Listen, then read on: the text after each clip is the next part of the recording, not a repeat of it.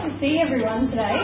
It's been a long few months probably since we've seen each other. We've been having a really productive time off, myself and Yeshua. I'm going to start calling him Yeshua, but I'll probably switch into AJ somewhere in there as well because I'm still dealing with my own emotions about being public about that. So, it's been a really good time off, and we're really making the most of it in terms of our own emotional work. And Yeshua is working really hard to set up a non-profit organisation that will receive the sanctuary. Hopefully, we'll see. That's the plan anyway. In the coming months, the sanctuary won't be called a sanctuary anymore.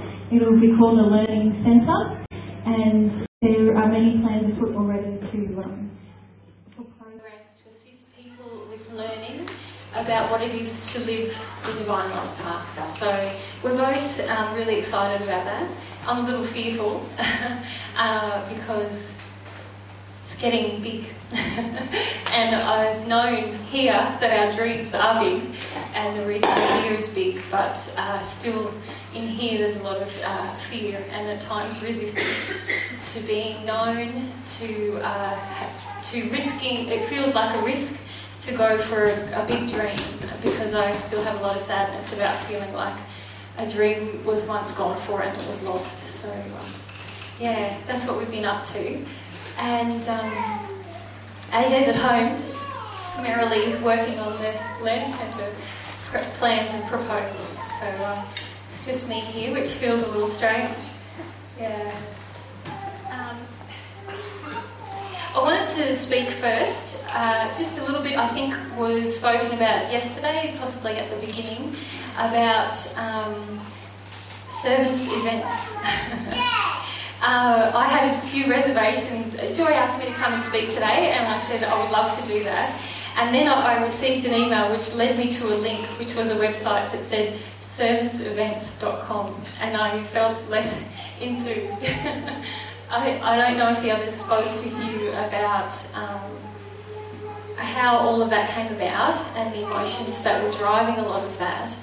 But, that was spoken about, I just wanted to give you some background from our perspective. In the middle of last year, AJ and myself decided that there were a number of people who had a desire to serve others and who were, at that time, emotionally open to receiving feedback and counsel on their progress on the path. We felt they'd been dealing with their emotions fairly regularly and that they'd demonstrated at that time an openness and a willingness to grow further. So we asked a group of those people to attend a series of workshops called Being of Service, in the verb sense. So what it is to serve another. And the first section of our first course, the first day in fact, was all about humility. And humility in and of itself requests nothing of anyone else. It's a willingness to share yourself in vulnerability with others. And it also doesn't demand that we have recognition. It doesn't demand that we need to be seen as a part of a special group. And unfortunately, what's happened is because we decided we wanted to take some time off, we did that, and so all of our seminars and workshops from that group were postponed, shall we say, and the group continued to meet. This was not under our direction, and indeed our feedback wasn't requested about that step. The sad thing about that is that obviously people stepped out of a willingness to feel, not all people I should say, but there was a general feeling within the group that was driven by their fear, the fear of going it alone to serve other people, and a desire to stay within the group. Sadly, what it also generated is a sense amongst the broader path that somehow now there was a special group of people who were appointed by us, which is not the case at all. Both myself and Yeshua have very strong feelings about hierarchy, about elitism, about specialness, and so we did have some concerns about what was happening. some of which we expressed, and some counsel and feedback was taken, which is why this weekend was opened to a broader number of people. Although I wasn't aware that you had to have completed an Opening to God workshop before attending, because that also, to me, feels quite restrictive, and was not my purpose in creating the Opening to God workshops, to make it a bar for someone to have passed. It doesn't. That's not true? Totally open. Awesome. Good news. So that's just a bit of background from us and where we were coming from with the being of service. We didn't feel that it was going to be a select group of people.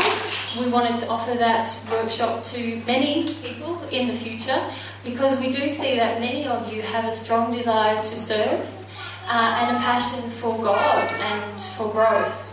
And these are the things that, if we desire to be in service in that way, that will demonstrate this path to the world. However, if we have to be very, very humble in that process. If we have an unhealed emotion within us that desires glory or fitting in or any of those things, that is going to become the dominating force in our service, that no longer is service. And we purposefully called the workshop a being of service because it is not about teaching. And many people I know have a desire to teach this path.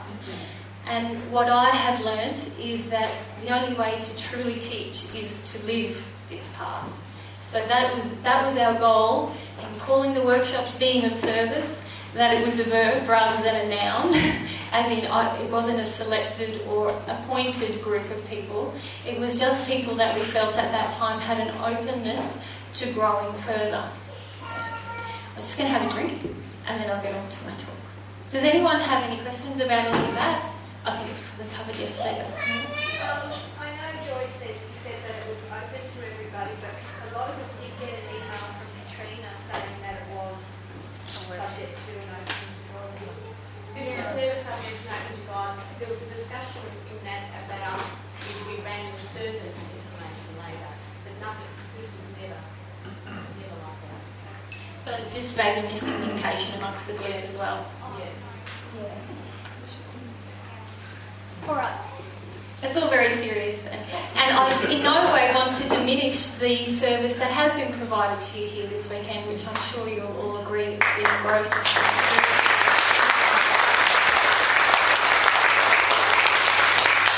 And I feel that is the beauty of this path also. If we're willing to take steps and be humble about the feedback that is given, we're all going to grow, aren't we? And that's the opportunity that's here now for everyone who was part of that group. Okay. I wanted to talk today about fear.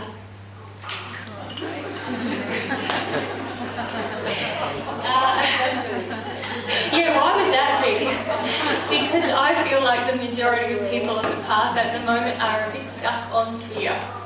And it has been the focus of my last few months, looking at fear, trying to understand fear, trying to look at why I wasn't processing fear, and eventually now in the last few weeks beginning to properly process fear. So I'm by no means through my fear. In fact, I feel largely in the middle of it. And last night I had a bit of a meltdown to Yeshua and I said, I can't do it, I'm too afraid. And he said, that's the best time to talk about fear. Because I don't feel I've got all the answers about it, but I have learnt a few things about it. The reason I feel like it's also important for people on the path at the moment is that I do feel there's a lot of spirit influence at play with quite a number of people that we're having contact with. And that can only occur through our unwillingness either to experience our fear or our unwillingness to let go of anger and arrogance. So fear is a big player there as well. And our desire for anger and arrogance is really rooted in our fear anyway. So I feel that it's important that we look at fear and start to get up close and personal with it. Also fear, if you think about it, fear is really the birthplace of control, isn't it? Control in our lives, our desire to control everything is led by fear. but it's also the birthplace of prejudice. It's the place where we start to separate and segregate our lives and our friends and the people around us. So it's very divisive fear. We avoid the things, if we let it run us, we avoid the things we're afraid of, and we close down our world. And this is what happened for me about a month ago. I'm just going to have another drink.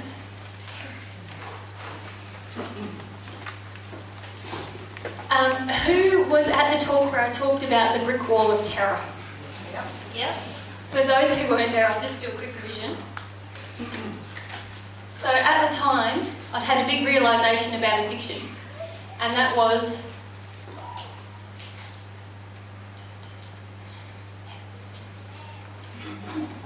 the feeling that all of us exist for most of our lives in a state of addiction. It's like a big mess. Our whole life is run by things we're addicted to. Do you know what I mean by that? Yep, so I want to get nice feelings from men, so I do these things for Klaus. I'm afraid of women, so I avoid women, and I like pander to them, so they're never nasty to me, and in the end I lose myself completely, and I'm totally in addiction. The only thing that makes me feel good is when I get approval. So that's where I felt like I'd spent my entire life. It was fairly gutting. And really feeling like I don't know who I am. I'm just a mass of addictions.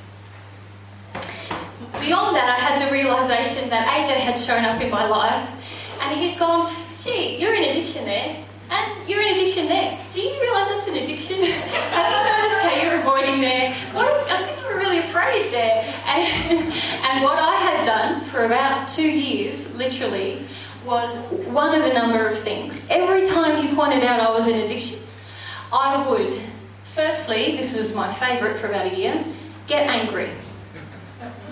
I would project at him, F off, basically. I'm fine. Because, we'll get on to because later. Or, I would run away. So, after anger got a bit tired, and I realised, hey, when I'm angry, it doesn't feel good, and I feel like I'm being really unloving. And I've never been an angry person before in my life till I met you. You know, what's going on? It's never something I desired to have. So after that got old, and it took a long time, let me tell you, I started to run away. I broke up with AJ for a while. You know, that's it. I can't do it. I'm not anyone. No. And that was very painful as well, because I was obviously in utter denial of myself and my true desires. So we got back together, but then I would do an emotional running away. I'd detach, I'd tune out, I'd just sit on the internet mindlessly, or, you know, I would run away from reality emotionally. After that got old, then I would do something that is like, I'm sure it's emblazoned somewhere on my soul, that I inherited it from my parents at birth because of their attitudes. I would self-punish. So I did that fairly well all through all of these other things, but then it became my weapon of choice against myself. And it really is very damaging. It's just as damaging as anger at other people, this self-punishing thing. Anyway, so I had this big realisation that every time I did that, it was like a continuum. Right, here's my fear on the continuum, here's my grief on the continuum, and here's a loving place. So in order to be loving, I had to let go of my fear and my grief, and then I'd be in a state of love with whatever the issue was. I realised that every time my addictions were highlighted and I got angry, I ran away, or I self-punished, that it was like I was going to the opposite end of the continuum. And up here there was lots of spirit influence as well that liked to get involved and really muddied the water. And in the end I would end up self-punishing, I'd realise what I had done, and then I would just feel flat and heavy, and it was all very hard. So I realised this is not the way to go. And the whole reason I'm doing this, the reason I want to go this way, is because this way there's a big brick wall of terror. And I felt like I can't handle it. I really felt like fear is unbearable and I will die if I experience it. So, that was way back when. When did I do that talk? Like September? August. Bit of a slow learner. Anyway, what I really did from September on was that I decided, I made an emotional choice. It was quite large. It was quite a big realisation that I had of this whole process before I did the talk. And at that point I decided that's it. These things are over for me now. Now I still have a propensity for self-punishment, but trust me, it's nothing like it used to be because I refuse to go there. I also decided addictions feel horrible. It's not the real me. And I cut them out to a large degree. I'm not saying I'm free of them, but I really did put some big chunks in my addictive self. So what happened then was, I was left at this point in the continuum. And this is where I sat. Right here, going, oh, there's a big brick wall of terror there. I'm not going back here. That's it, I'm not. I've decided. Emotionally, it was too painful to go back there. So for a fair few months, I sat here, going, I'm afraid and I don't want to feel it. I'm afraid and it's constricting my life. I just kept telling myself the truth about what was happening. And I literally began to feel how my fear was like prison bars. It's like, wow, I could go over there, but whoop, I'm afraid. I'm going to go back over here. Or, I really like to do that thing, but there's that whole thing with men, I can't do that. And because I wasn't willing to experience this fear, I began to feel how restrictive my life was. And this has been playing out in my relationship with Yeshua, where I feel very afraid of the picture, who we are, in a public sense, taking that to the outside world. But even more than that, I'm very afraid of the emotional recognition of who it is I am, inside of me. Because there's a lot of grief associated with that. And there's a lot of feelings of having lost something very big, not only in the first century, but even in just being here. And there's a lot of love, actually, that I feel that I want to give, and a lot of serving that I feel I want to do. And that petrifies me also, because that means not just being in Kingaroy Community Hall, that means something much bigger. And so, anyway, this is why I've been sitting here for a long time. Yeshua and I, we talked a lot about what's actually going on, and I started to own my fear a lot more. I wasn't trying to go, oh, I'm afraid, but not very much. I was going, no, actually, it was like my realisation about how much addiction I had. I suddenly let myself begin to feel how much fear is inside of me. But I still wasn't feeling it. I'm very blocked to fear. And I think predominantly a lot of women are very blocked to fear, and I know a lot of men are as well, but I feel that culturally men are sort of rewarded for challenging their fear, if we say. They're less rewarded for feeling grief, and so a lot of men have a lot of blocks around grief, do they not? But women are almost taught to be afraid by their mothers. Their dads are saying, be careful of that, you know, you're a woman, you're weaker, you need to be afraid. And so women, I feel, we're less taught to confront fear. So it feels so big and unbearable. Just going to have another drink.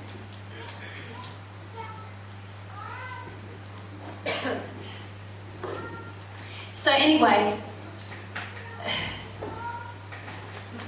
things also were heating up with myself and Yeshua, feeling like, well, if I don't go through this fear, we're never going to be close. How can we be close if I don't allow who I really am and allow the grief I have at losing him and losing me, and how am I ever going to actually connect? And this is the other thing I've been focusing on in the last few months, how much I want soulmate connection. I've never felt that before. In fact, I've felt a bit like up yours to the soulmate concept most of my life. And it's taken me 2.5 years of serious emotional work to realise that's because I desperately, desperately desire it, and I feel like it's not going to be possible for me.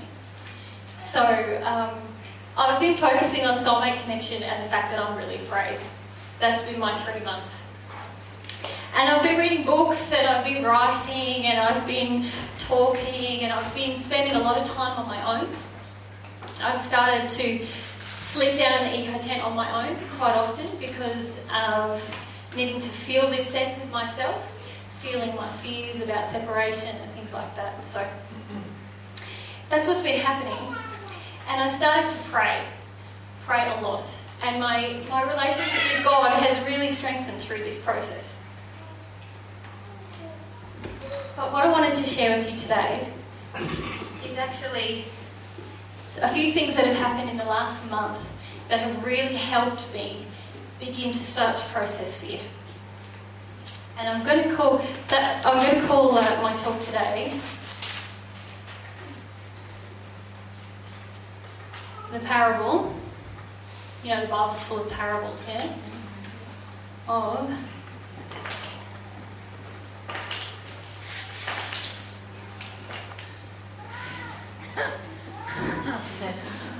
parable of the green tree frog.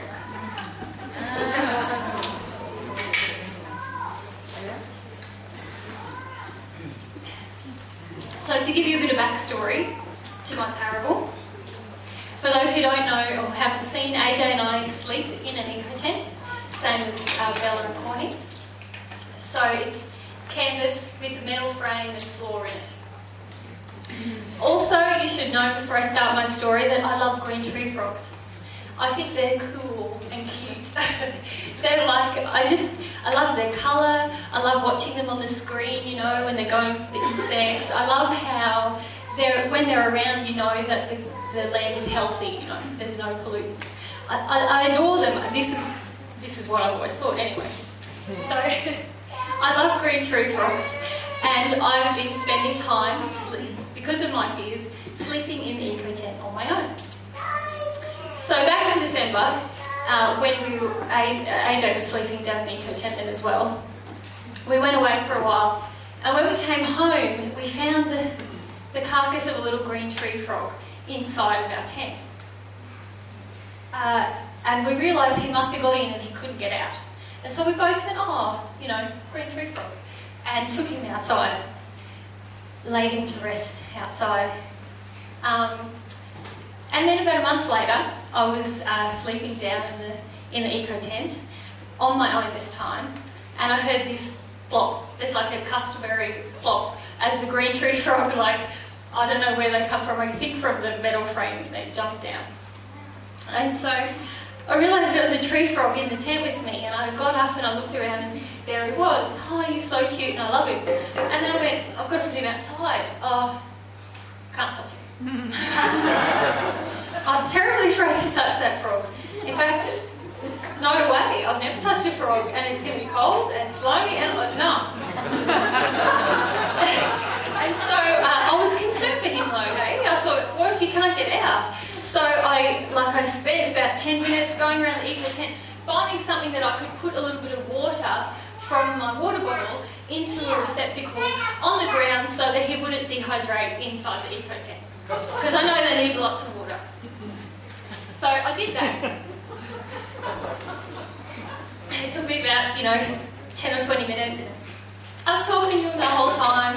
Hey mate, you really need to come out of here, But here's some water, it's just there, all that. Anyway, the next morning I went up to the house and I was telling Yeshua, so there was a frog and I couldn't pick it up. So how weird is that? I felt really afraid of picking up the frog. But it's okay, I really love him. And I put down a saucer of water for him.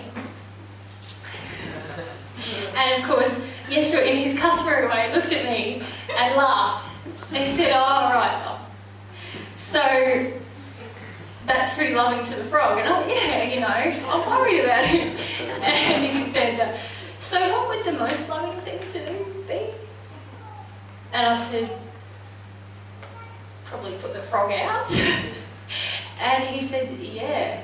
So you just basically told yourself that you're loving the frog, but the most loving thing to do would be to face your fear, pick up the frog, put the frog outside. So this is the first lesson in the parable of the green tree frog.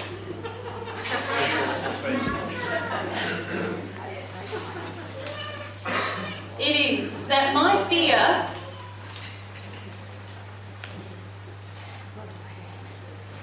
can make me believe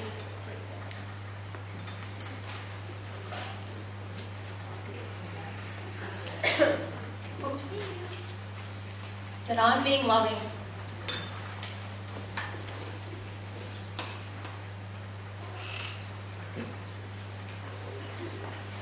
when I'm actually just avoiding my fear.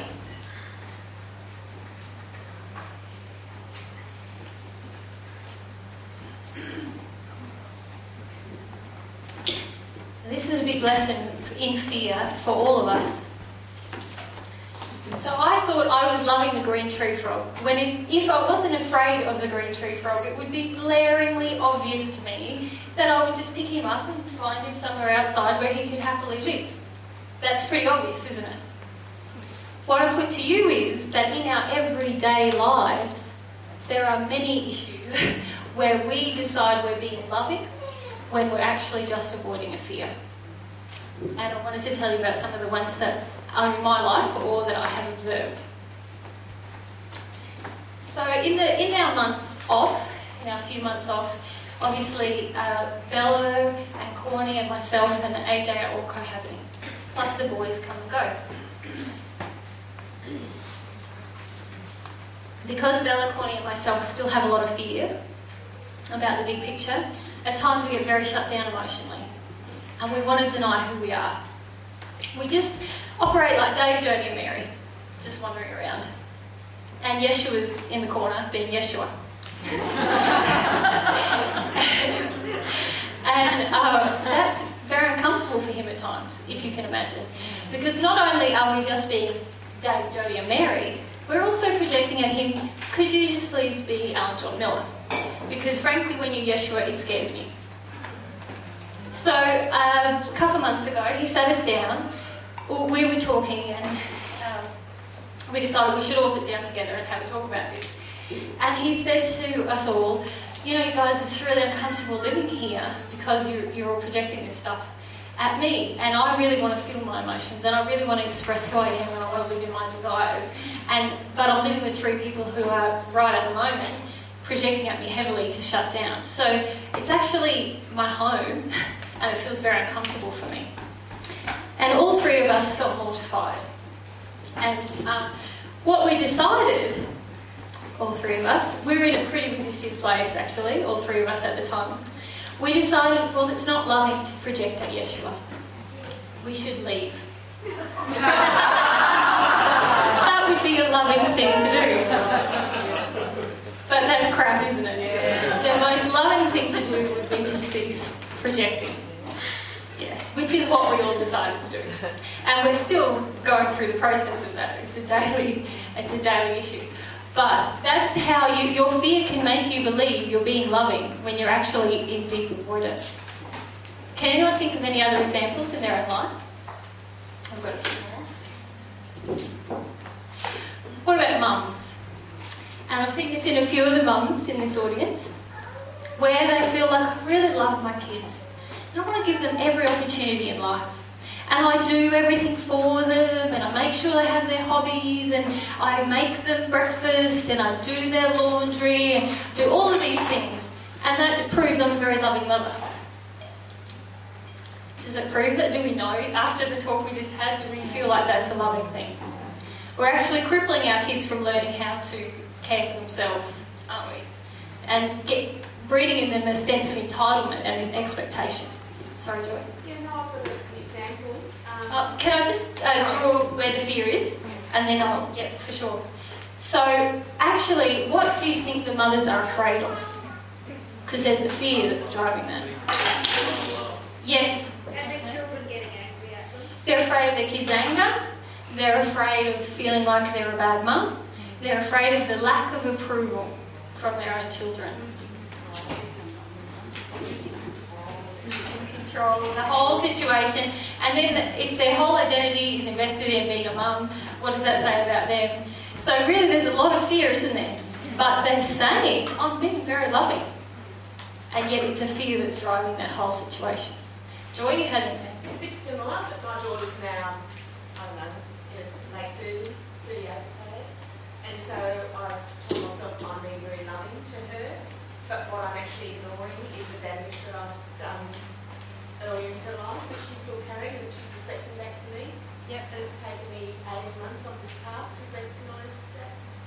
To The recognise. anger that she's reflecting to me now is what I'm responsible for. Yep. And so what's your fear that's driving you wanting to believe that you're loving? The same kind of thing, really. Fear that if I really go into how I've treated my children, particularly my daughter, my own daughter, that she'll reject me, I might have that up. Yep. Yep. And it shows all of our addictions, doesn't it, to how much we're invested in. Like, remember the first statement that Bella and Corny wrote up, and I added that our job as parents is to give love to our parents. How many parents actually feel their kids' job is to give love to them? And that's the primary thing that's going on. Yeah.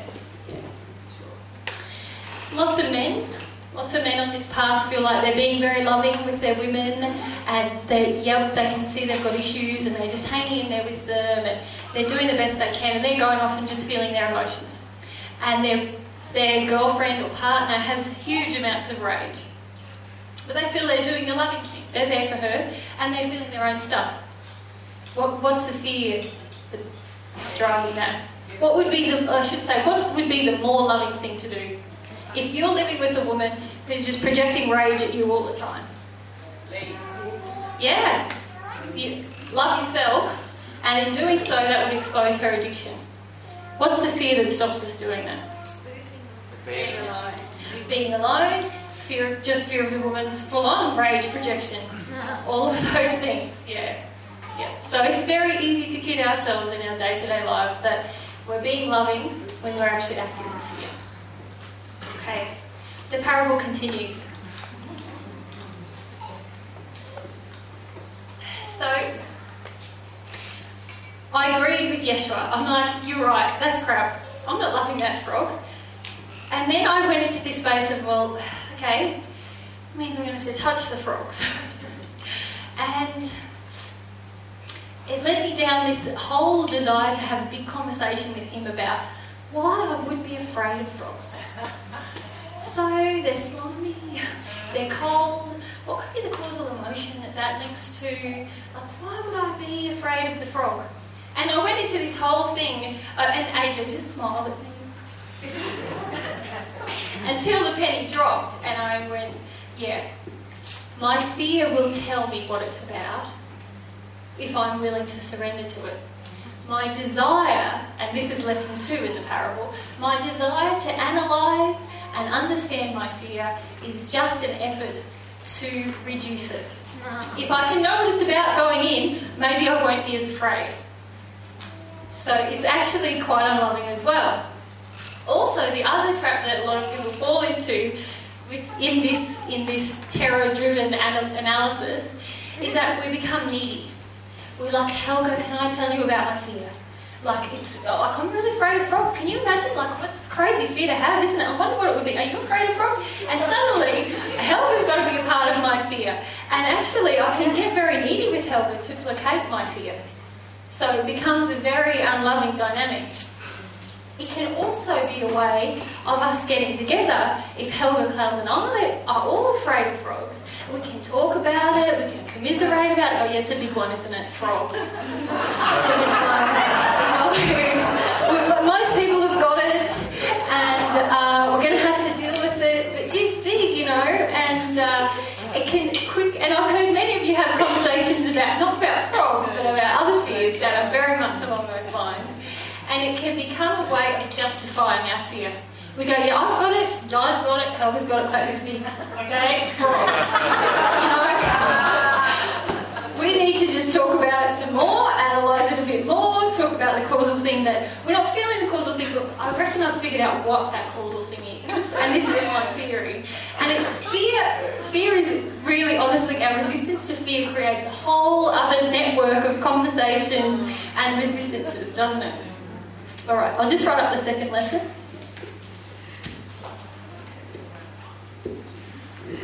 So my fear will tell me what it is.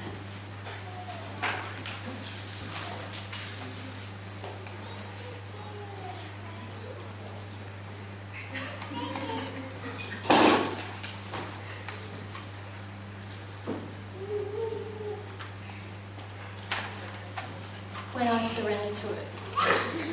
And you know what? When I surrender to it, I'm really probably not going to care anymore anyway what it was about. I'll be thrilled that I'm releasing it.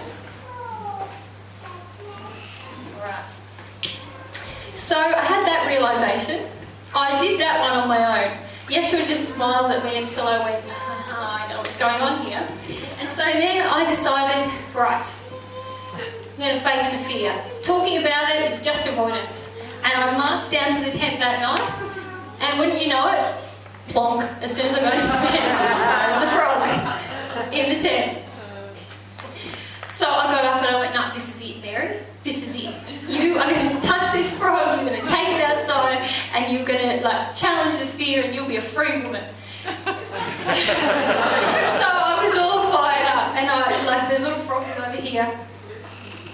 And I'd pace up to the frog, and I'd reach out and I'd get to there, and I'd just I'm really afraid for some reason, but I would be shaking, and I'd end up being about that far away from the frog, frozen, shaking. So and then I'd go, no, okay, right, shake a bit more, you're going to do this. And I'd march up to the frog again, same thing had happened. And I took a couple of breaks to sit down and sort of sob shake, because obviously I was heightening my fear, but I was just getting that far and I couldn't go any further. And what do you think started to happen? What happened with the frog? The frog got petrified. The frog got really afraid. It was like, holy mackerel, that's a big lady who keeps just going like that at me. And it just started jumping. And I was getting more and more a bit of self-punishment started to creep in, and I'm not getting it, and I'm so afraid. And it was a big drama. And also, not only was the frog becoming really afraid, also I began to view the frog in a totally different way. This little creature who I do feel genuine affection for, I think they're gorgeous, I was starting to feel like it was like a monster. Stop moving, and it's looking at me now, and it's going to get on me, and all this stuff. And so what did I learn? My fear, when projected, affects everything around me. It is a very powerful force. So that's our next lesson.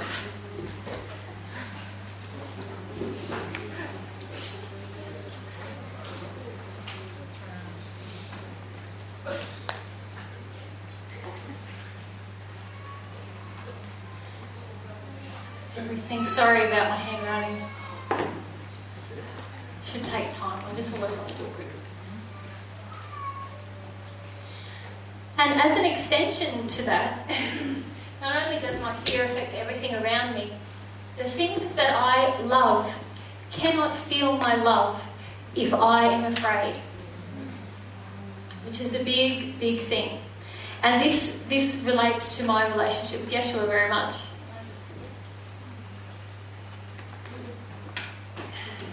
I think he's gorgeous. He's an amazing person. He's full of tenderness and love and humour and inspiration. He's good looking and he's fit and he's funny, and I just think he's a beautiful person. And not only that, he has such faith in the goodness of God and in the potential for all of us to be good.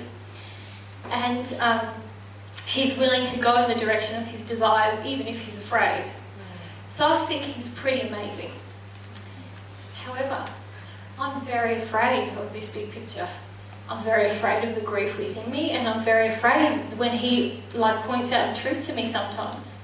So do you think he feels my love? At times. But it's very hard for him to feel loved from me if half the time I'm going like he's a frog. I'm coming close, but shit, it's scary. How can he feel loved? Yeah.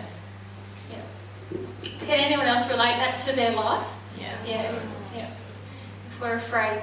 And also how our fear generates more fear in people around us. When I did the Opening to God workshops, so it was me and there was a group of people who were assisting me, and then there was the participants. If I walked in the room totally freaked out, how do you think all the assistants felt? Oh my God, this is going to be bad, she's so afraid. Oh. And then if we all went into the room with the participants, they all sat there going, oh, this is going to be really full on. They didn't know why, they could just feel it in the air. So there's a lot of learning about fear. Keep in mind when I talk about this is our projected fear. Remember, I'm still not feeling my fear anywhere through this parable yet. I'm still grappling. I'm still projecting it everywhere. Okay. So in the end with this little guy, I got a piece of paper out of my journal and I got the lamp, and he kind of ended up on the lamp. I opened the door, put him out, and he jumped away to freedom. Because in the end I realised what I was doing to him, and I was like, your purpose is not an exercise to help me confront fear. I want to love you, and I'm not loving you by insisting that I'm going to touch you. So that's what happened. All of these lessons, I'm telling this quite lightheartedly, but this was really a very powerful process for me.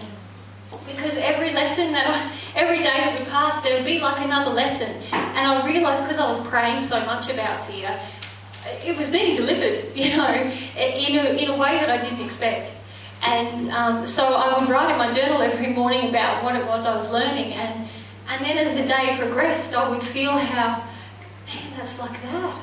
And it's like that, and that's like that. And this is a part of me, getting up close and personal with fear, if you like. It was part of me, what it feels like is a process of taming fear. Coming to understand that fear is just an emotion. Because before then I felt like fear is reality. I felt like what I'm afraid of is going to happen. That was the emotion inside of myself. And the beautiful thing is that God delivered me a tiny little green tree frog. That, hey, if I'm going to think that the reality is I'm going to die if I touch a little green reptile or amphibian, then, it made me really consider, what is fear anyway? Why? I'm so afraid of these big global things. But I'm also petrified of a little frog. And it made me really reflect on what fear was about. Anyway, so lots of other things were happening in my life at this time as well, obviously. And a few nights later I went down to the tent, and I've been processing all day. AJ and I had a pretty deep discussion about, I can't remember what it was about, but I was feeling really raw and I was feeling really flat. Anyway, I hopped into bed and I turned out the lamp, and I was lying there and I heard this plop. And I was like, you know what, I can't do it tonight. I'm just going to let the frog be there, and in the morning I'll get up and I'll find the frog and I'll put it out. I got up the next morning, I looked everywhere, I couldn't find the frog. I was like, they probably can get out if they can get in. Bella and Courtney reckon they have, their frogs need to meet my frogs because they can get in. So I just left it. I thought, okay, the frog's free. And I went about my day, and a couple more nights passed. And one morning I got up and I was going to do up the campus windows in the tent. They go from the floor to the ceiling almost. I got to the third window, and there was this tiny little frog, all dehydrated, and I thought, oh my gosh, I have avoided my fear, and there's a little frog that's died because of it. So I was very upset, and I went to get a tissue, because I still couldn't pick the darn thing up. I went to get a tissue to pick him up and take him outside. And I was very distressed, and as I picked him up, he started to move. I was like, oh my gosh, he's still alive, which brought up even more sort of emotion in me, I want to care for this little creature. So I took him outside, there's a tap outside, and I thought, he needs water. So I began to put water on him, and I was sobbing. And I sat down to sob about just I felt so sorry that this little creature had now died because I felt like I'd avoided my fear a few nights before. So that was very powerful in itself. But as I was sitting there crying, this huge cloud of midges descended upon me and started biting. And I'm still like trying to get little bits of water onto the frog, make sure he's okay and sobbing and being eaten by the midges. And what I realised was I felt like I was feeling sorry about the frog.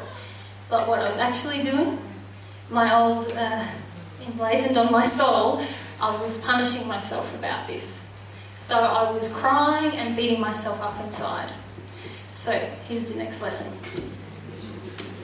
I'm just going to rub these on there. And the lesson is, I can't release my fear if I'm in a state of self-punishment for having the fear, or if I'm crying about the effects of my fear.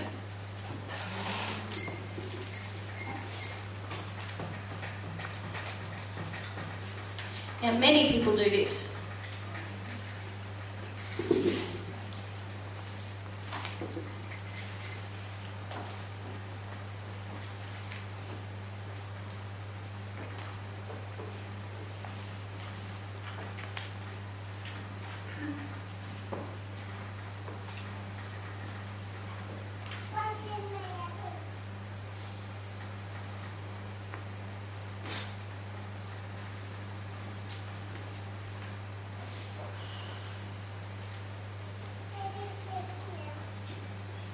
And again, in my own life, I can relate this to my relationship with Yeshua.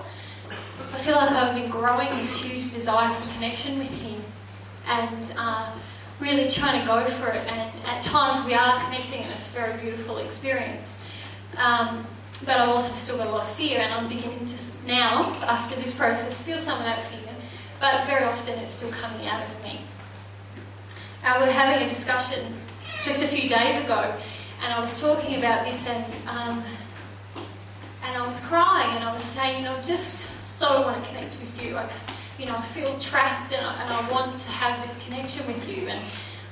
And he pointed out quite rightly that I was crying about the effect.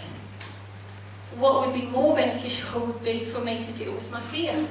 Otherwise, I'm just crying about something. My tears aren't going to change it, because the thing that's blocking our connection is my fear. So, in a way, it's okay to have my grief, because that helps me open my longing for him. But in a way, it's wasted. I'm living in an effect because I'm unwilling to confront my fear. Can anyone relate that to themselves? Yeah. Anyone want to share anything about that? Okay. So that was very powerful for me as the midges were eating me. I find midges as a good barometer for self-attacking emotions. Can you relate to that, Tim?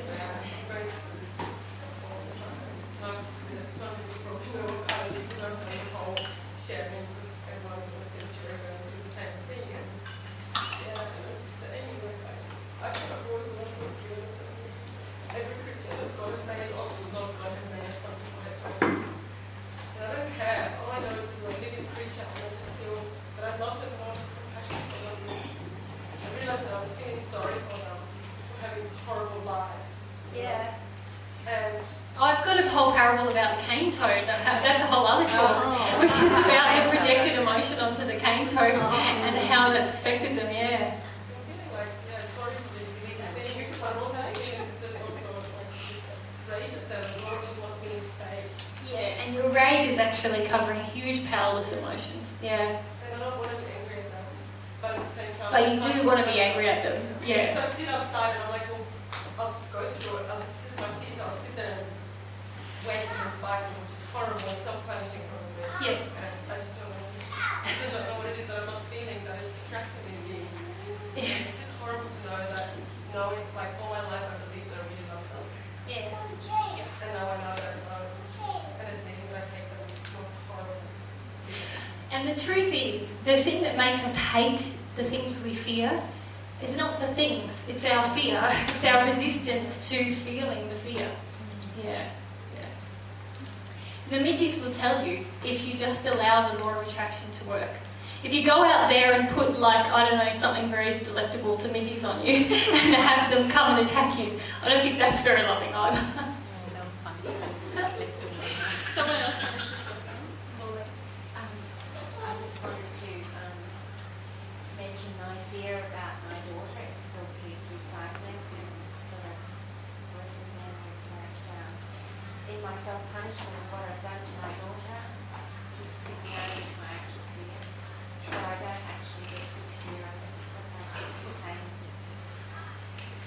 my self-punishment and what the effect is. So what's your fear, Lauren? What is my fear?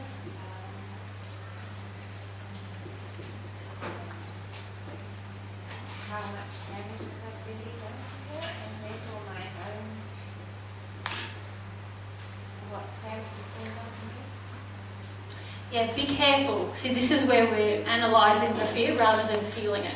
So Lauren's answer was, I'm afraid of how much damage I've done to her, and therefore I'm afraid of what damage has been done to me. Firstly, you're not afraid of how much damage you've done to her. You've done the damage and you weren't afraid when you were doing it. You did it. You're afraid of acknowledging the damage that you've done to her, to yourself emotionally. Now, there may be many, and there are many reasons why you did the damage to her emotionally, but the only way you're going to actually connect to those emotions, and they will relate to damage that was done to you in your childhood, but to say, I'm afraid of the damage I've done to her, firstly, that's not right. The correct statement is, I'm afraid to feel what the damage was that I've done to her. And the second part of that, you said, because of the damage that was done to me. Now, you're not feeling that state at all, are you? That's just like a logical, it must be because of that. And this is another lesson in the parable, when you go into your fear, it will tell you what's really going on there. And so it's like, sit at the brick wall if you need to. Sit there and say, yep, I'm afraid of that, yep, I'm afraid of that, yep, I'm afraid of that. But when we try and analyse what's on the other side of the wall, it gets too heady. That's what I've learned about fear. It gets too heady, and we're actually just trying to reduce the impact of everything along the continuum. When we're really humble, we just step into the continuum and just like let it will all become very clear. We won't have to use our intellect to understand what's actually happening. Our emotion will tell us. Yeah, and often it's very surprising. Yeah. Anyway, so back to the by the tap, midges attacking. I realised I'm in self-punishment. So I cut that out immediately. And I thought, if I really love this creature, I'm going to minister to it, I'm going to take care of it. And it's going to mean touching it. And that was my next lesson. If I really love something or someone, I will face my fear in order to love them.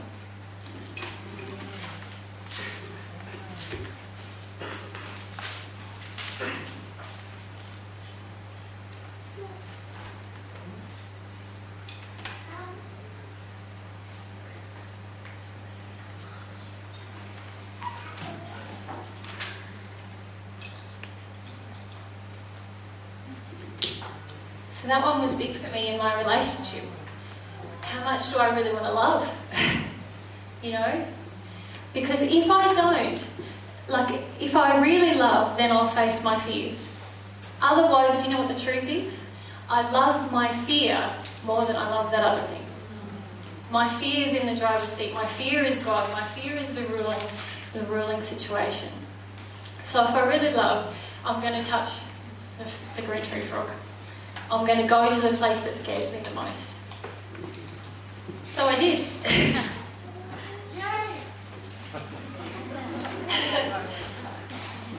and that was like, I remembered what I had learned the last time when I chased the frog around, how damaging that was for the frog. So I went, this poor little frog is captive, he's so weak, he can't really move very much. And I want to move him to like the shelter of a tree where he can rehydrate and get better. So I went to touch him, same thing happened. I got there and I was shaking and I was feeling really afraid, felt like I couldn't touch him. I moved my hand back and I was praying all the time. And suddenly I had the guidance. I need to soften. I need to soften into this fear. And so I put my hand out and I softened. Instead of going rigid and pushing myself through the fear, I softened. I let myself feel, I'm so afraid, little guy. I'm so sorry. And I picked him up. I picked him up and I put him in our mob retreat. But that was a really powerful lesson for me in understanding how to process fear.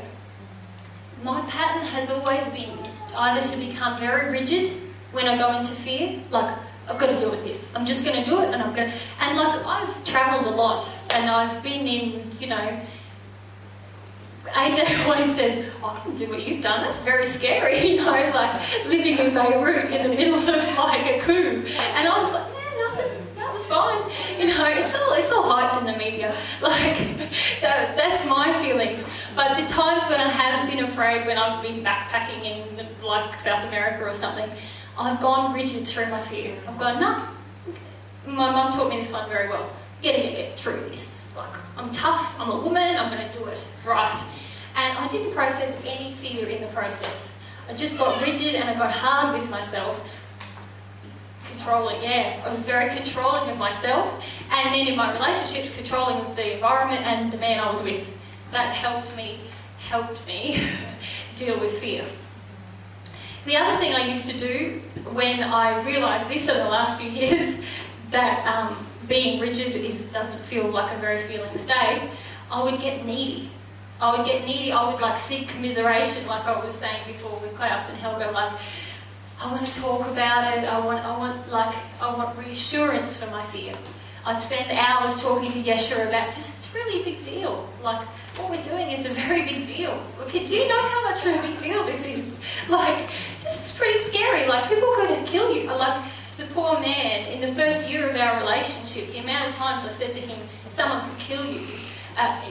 It's horrible. It's horrible. But that was me living in my fear and being very needy in my fear for reassurance. And I wasn't dealing with fear. I'm just wondering, when you're in that stage, are you damaging yourself and him as well? Well, the difficult truth for all of us is when we're resisting our emotional state, inevitably it's going to be damaging for ourselves and everyone around us, you know. And just as the converse is true, when we step into a state of truth, that's going to be beneficial to ourselves and everyone around us. Certainly it was damaging for our relationship. I was really pushing him away. It was almost an angry statement of my fear. You could die, you know. So it wasn't loving at all. And if he wasn't so humble and connected with his emotions, he could have felt, well, he did really feel very alienated by that. It was also, in the talk that I did about the brick wall of terror, it was adding bricks to my wall. I was coming up against the fear, going, no, I can't do that. Stepping back, another brick on. Coming up, can't do that. Stepping back. It just felt like my fear became more and more insurmountable. So the realisation on the morning, being midgy-bitten with the poor little sick frog, of realising I need to soften into fear was massive.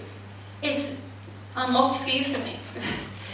Probably all of these lessons have unlocked fear for me, because I've begun to see fear as an emotion, and I had faith that through this process that I can actually feel fear, and in the feeling of the fear, if I'm soft, I can confront the fear. A lot of us have blocks about that because we're told it's quite weak to shake, to cry, to look like my mum's version of like facing your fear is toughen it out and stepping right in there and being bold, and that's not dealing with our fears. It's being rigid and hard on ourselves. The big lesson with fear and with all of our emotions is to learn to have compassion for ourselves. Like, we didn't damage ourselves. And it's not to blame the people who did, but the truth is damage was done to us. Now, it's also not being a victim.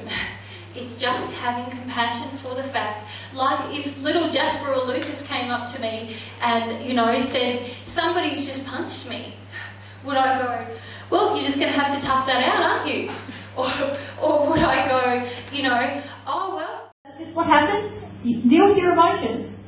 No, of course I wouldn't. I'd say, here, come to the hug. You know, yeah, you need to feel what that feels like, and I don't want to take that away for you. But I'm going to love you through this process. And this is what a lot of us are avoiding in our processing.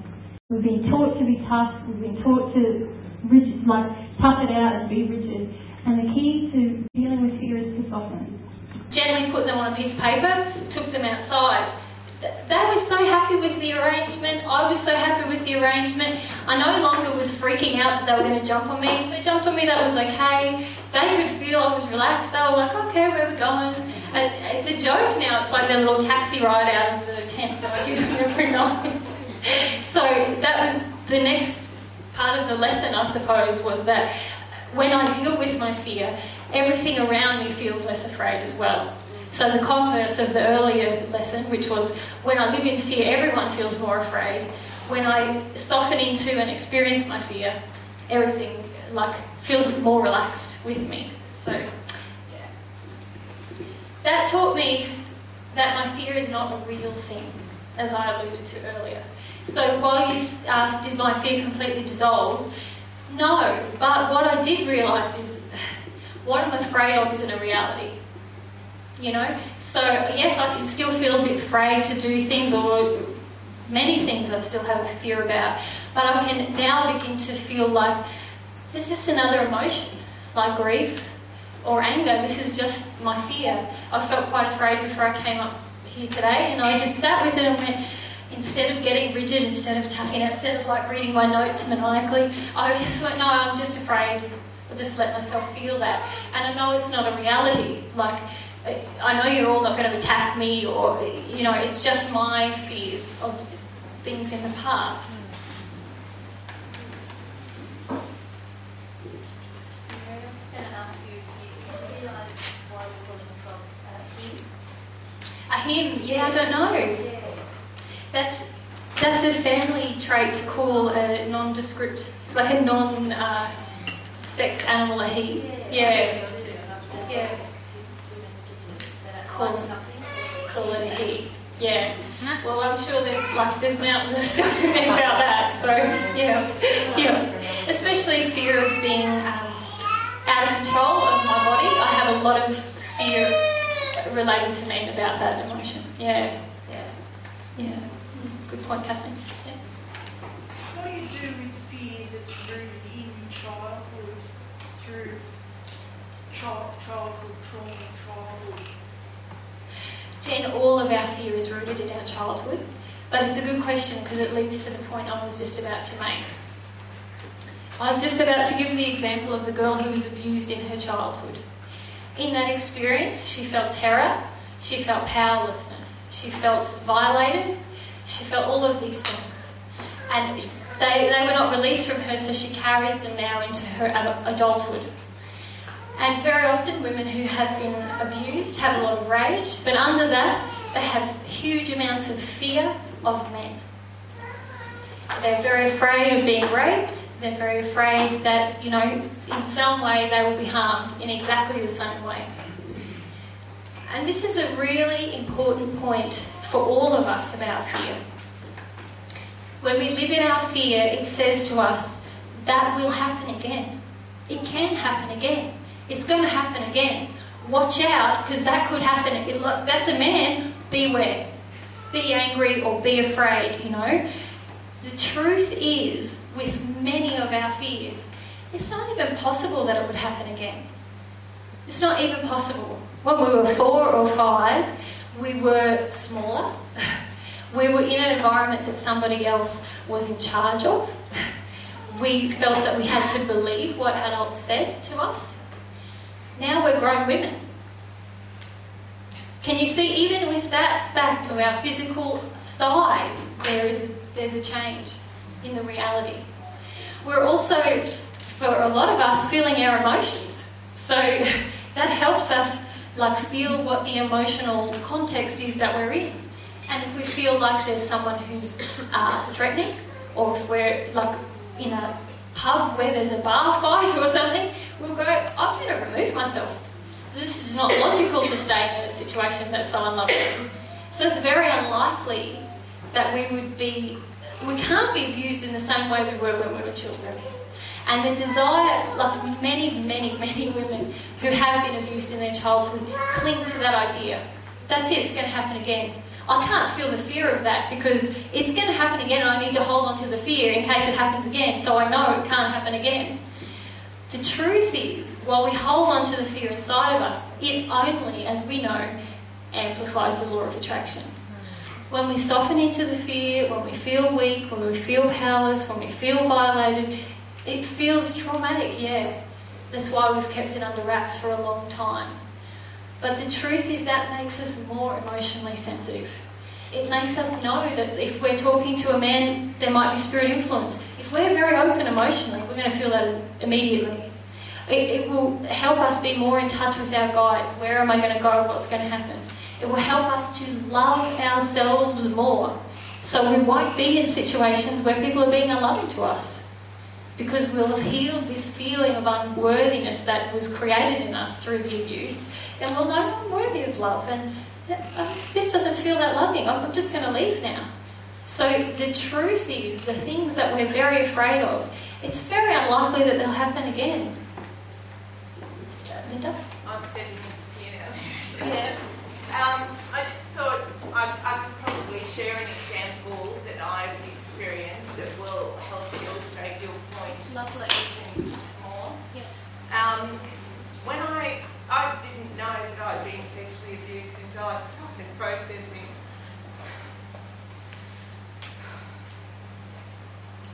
I lived with my soulmate and have done for 30 years. And we have a very, very close bond. And I knew that at some point in time he would find out the truth. And I was very afraid of stepping in and telling him because I was afraid of his rejection. But, you know, and there have been a couple of emotions like that that I've processed that really affected that soulmate connection.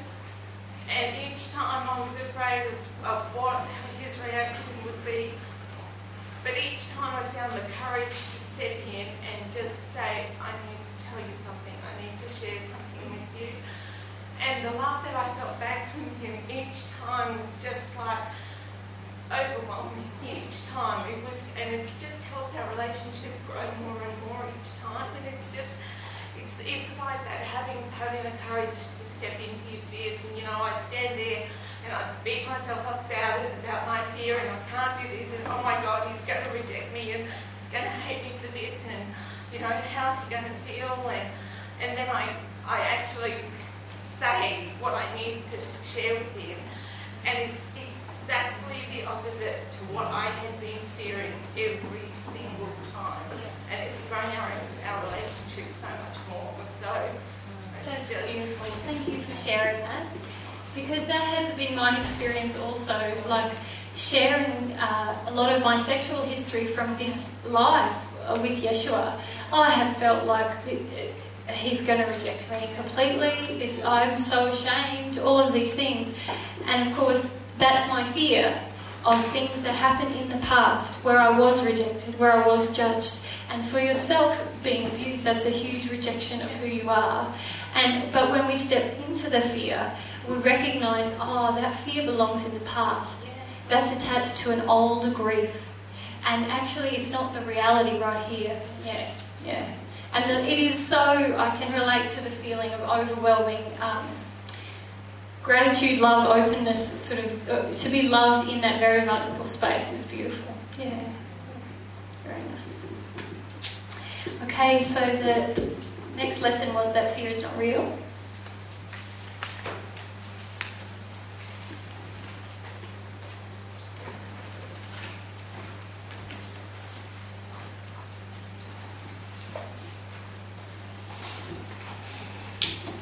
And if you think about it, our grief in the past is quite real, but our fear of what's happening now, is very often just the resistance to the grief. So that nearly is the end of my parable. Yeah. I guess the last thing that I learned was that, so now I happily cohabit with the frogs. I get them out, we still have chats, it's all like I feel lots of more love for the frogs. But the last thing that I realised when I was writing this story actually was that God always delivers. I was praying about my fear, and oh man, did God deliver in a beautiful way.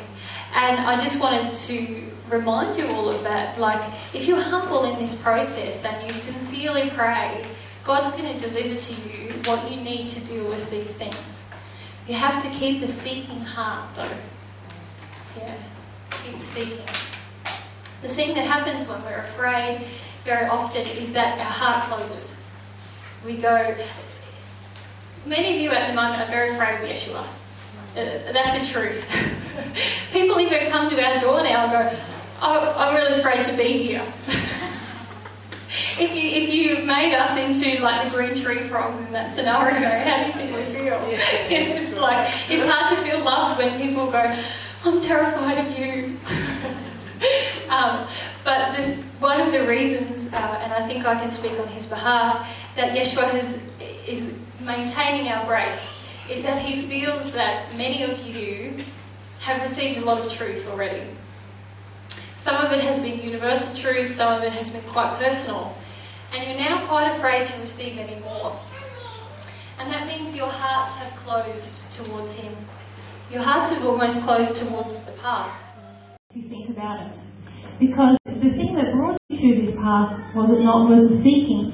It was an inquisitiveness about God's universe, about what it was all about. And that opened you to discover truth. And truth came. And you loved it. And it was amazing.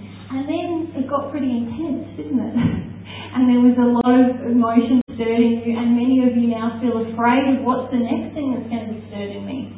And I wanted to point it out while we're talking about fear, that this is a big issue for a lot of you on the path, and it's going to make moving along the path, if you like, moving along the continuum quite tricky. If you're living in your fear, if you let your heart close, not only can Yeshua not give you any more truth, but the law of attraction is greatly restricted. Do you know what I mean? You know, you're not going to think, bloody tree frogs.